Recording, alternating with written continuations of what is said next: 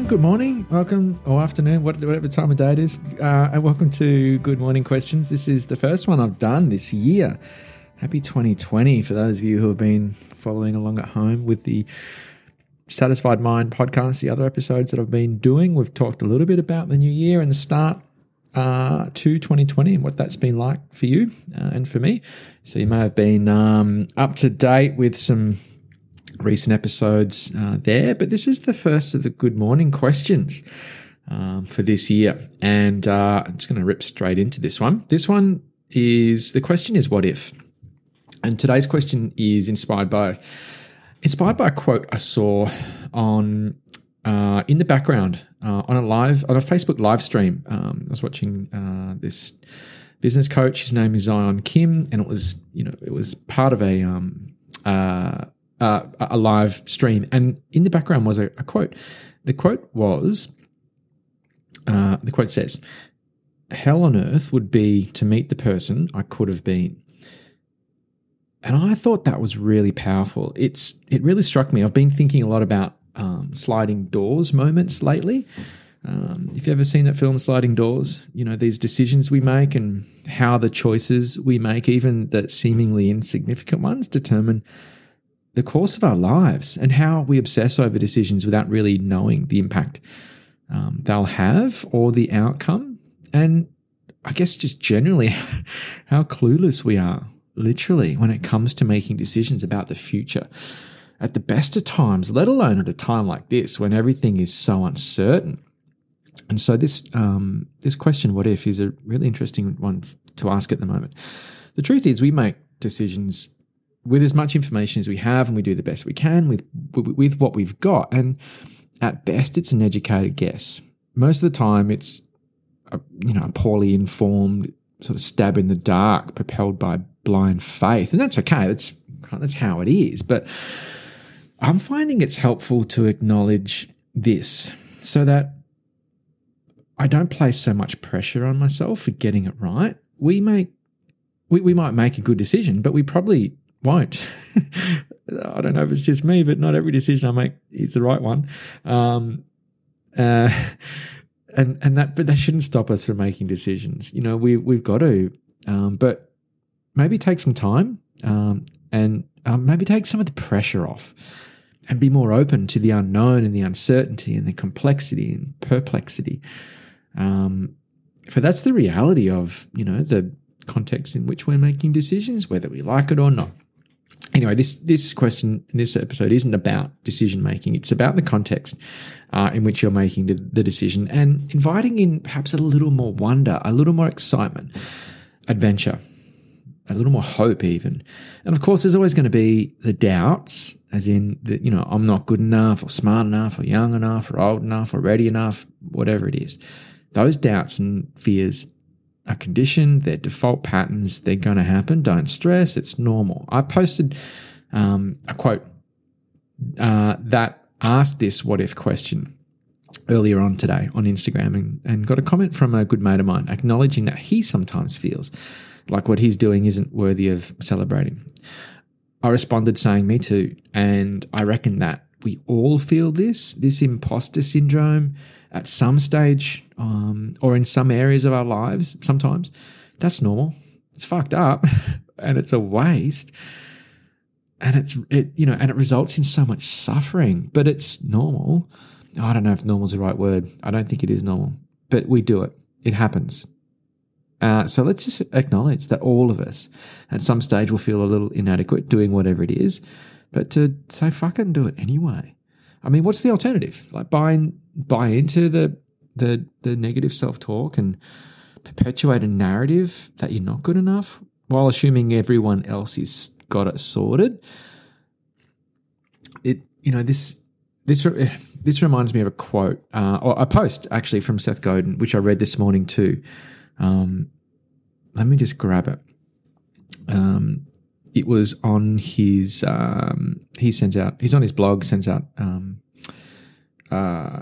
email, and this was this morning. It's really relevant to what we're talking about now. Okay, let me see if I can find it. Okay, it's titled it's titled Choose Your Joneses Wisely. Seth Godin says, we've been brainwashed into keeping up with the Joneses, paying attention to our peers and staying ahead just a little bit. But if you're in that trap, it's probably worth considering who your Joneses are. A hard worker might feel lazy at a sweatshop on Wall Street. A shopper in love with luxury goods might feel inadequate on Fifth Avenue. Compared to who? If comparing yourself to a different set of peers is going to motivate you or give you peace of mind, by all means, switch. It's up to each of us, isn't it? And that's the end quote. End of that blog post. I love this, and it got me thinking, what if we compared ourselves not to others, or at least not to who we think they are, but instead compared ourselves to who we could be? And that's where that other quote that I mentioned earlier on really hit me. Hell on earth would be to meet the person I could have been. Imagine that. When we get to the end of our lives, and we're like, oh, you sort of, there's heaps of movies that have this montage where, you've got options and choices, and the decisions you make lead you down different paths. Maybe it's because I've just been watching Back to the Future, the first 2 episodes. We're looking at, that the kind of split in the time-space continuum, how you've got these alternate worlds and alternate experiences based on, seemingly innocuous little events or decisions that take place, and how they impact and influence everything. And it blows my mind how this is happening all the time. And the impact that these things, these little decisions, these little actions that we take, and the cumulative effect of those. Such a fascinating concept to think about. So anyway, coming back to this question, at the start of this, here we are at the start of another year with so much shit going on, and there's some hope. We look to what we might do and who we might become this year, and perhaps as the fear kicks in, who am I to do that? A better question is, who are you not to do that thing that matters to you? What happens when we don't share our work, when we don't share our wins, when we don't share what's important to us? The great tragedy about that is that everyone else misses out on it too. People who care about you miss out on being able to support you and sharing the journey with you and helping you, championing you. And that sucks for us. What you create or what you share won't be for everyone. It's not meant to be, but it is for someone, and it will resonate and it will matter to someone. And that those people, we want to see it and hear it and share it with you. So please, as hard as it is, share what you love. We need more of this in the world. We need more people just having the courage to share what they love. And I don't care what it is. I just made some focaccia bread this afternoon and it worked. I'm going to share that on Instagram because it's a joy. I made some focaccia. It's fucking awesome. And I don't share it to brag. I just share it to share the love because I love it. And maybe you'll love it too. And if you do, awesome. That's a good little, vibe that we're going to share. If not, then scroll on, no harm done.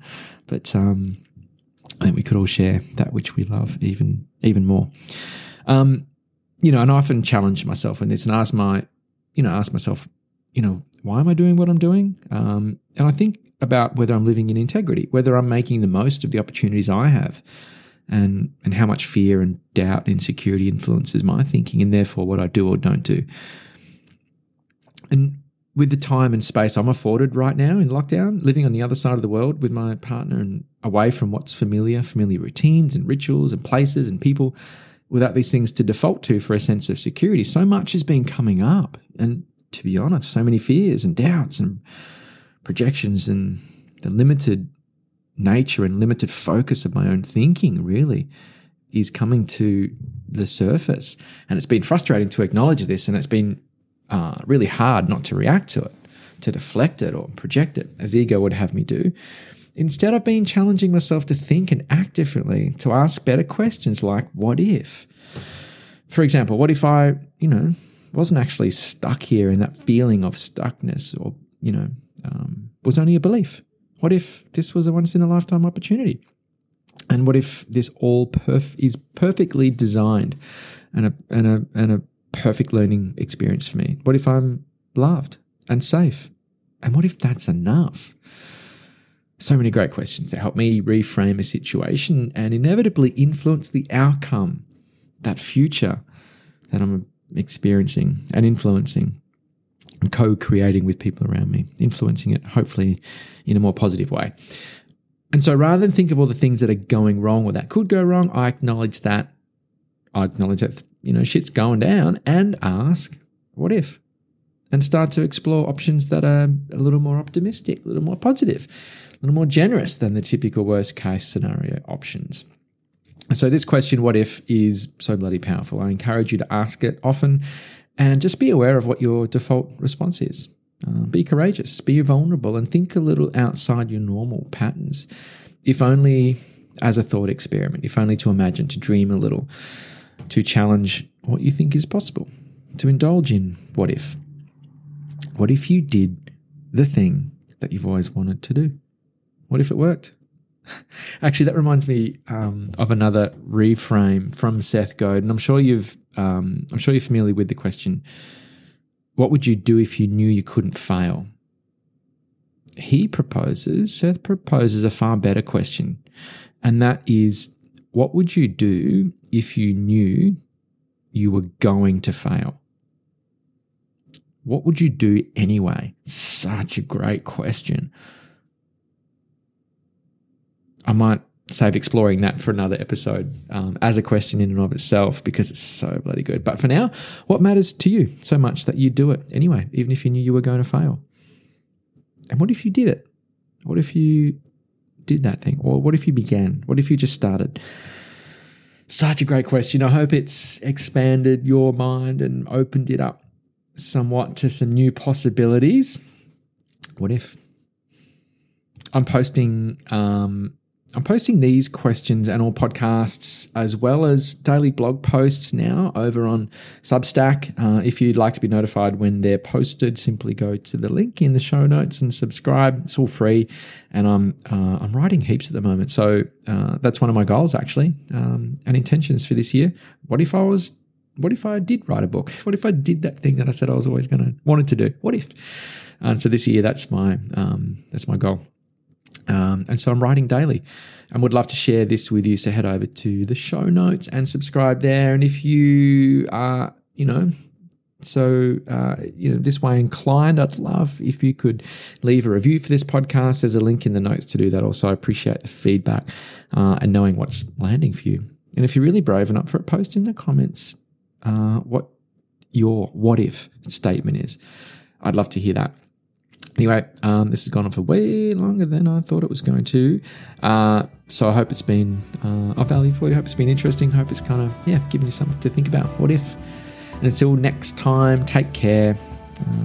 Be kind to yourself, and we'll chat real soon.